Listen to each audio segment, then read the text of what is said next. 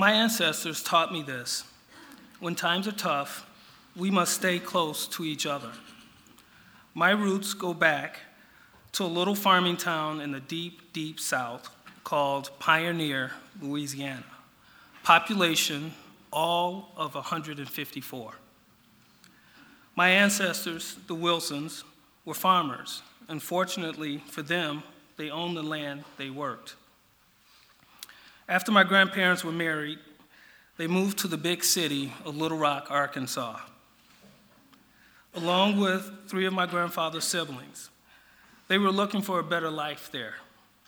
While in Little Rock, my grandparents endured hardships, but they had family, which made life tolerable and sometimes enjoyable. They raised their 3 children, my mother, my aunt, and my uncle.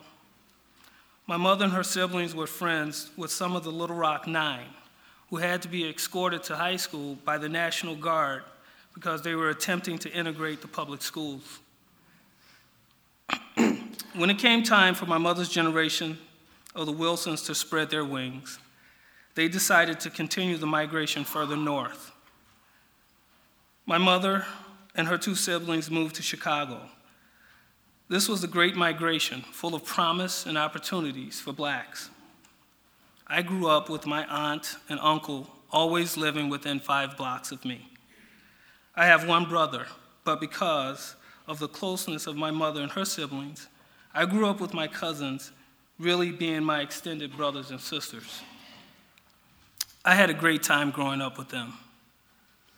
It allowed me to endure the hardships of racism and segregation that the young black people in Chicago knew too well. And then, in the fall of 1982, I packed my bags and left home for St. Louis University. I initiated my own migration, if you will. A naive kid from the city of Chicago who thought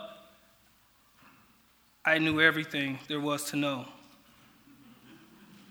I set off to become the first male in my family to graduate from college. Ronald Reagan was president, and we were being told that we were fortunate that the wealthy would be nice and trickle down their financial gains from huge tax cuts to us lucky, diverse, and less fortunate citizens. Even then, I knew matriculating graduate school was a must. In my mind, there was not an option to fail because I knew trickle-down was a farce and that teenage pregnancy and crime were not the roads to a good life. My mother drove me to St. Louis that fall, and as she left my dorm room returning home, I thought about how I got to where I was at that point in my life.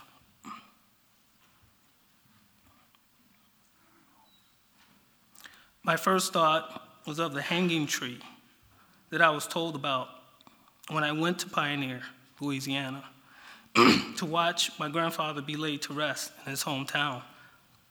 My great-uncle Henry pointed out the tree to me and told me that's where they hanged us. I remembered as a teenager taking the L train and passing the public housing skyscrapers, Ida B. Wells, for example, where many of the blacks who were part of the Great Migration were taught to believe that living in slum housing was good for them.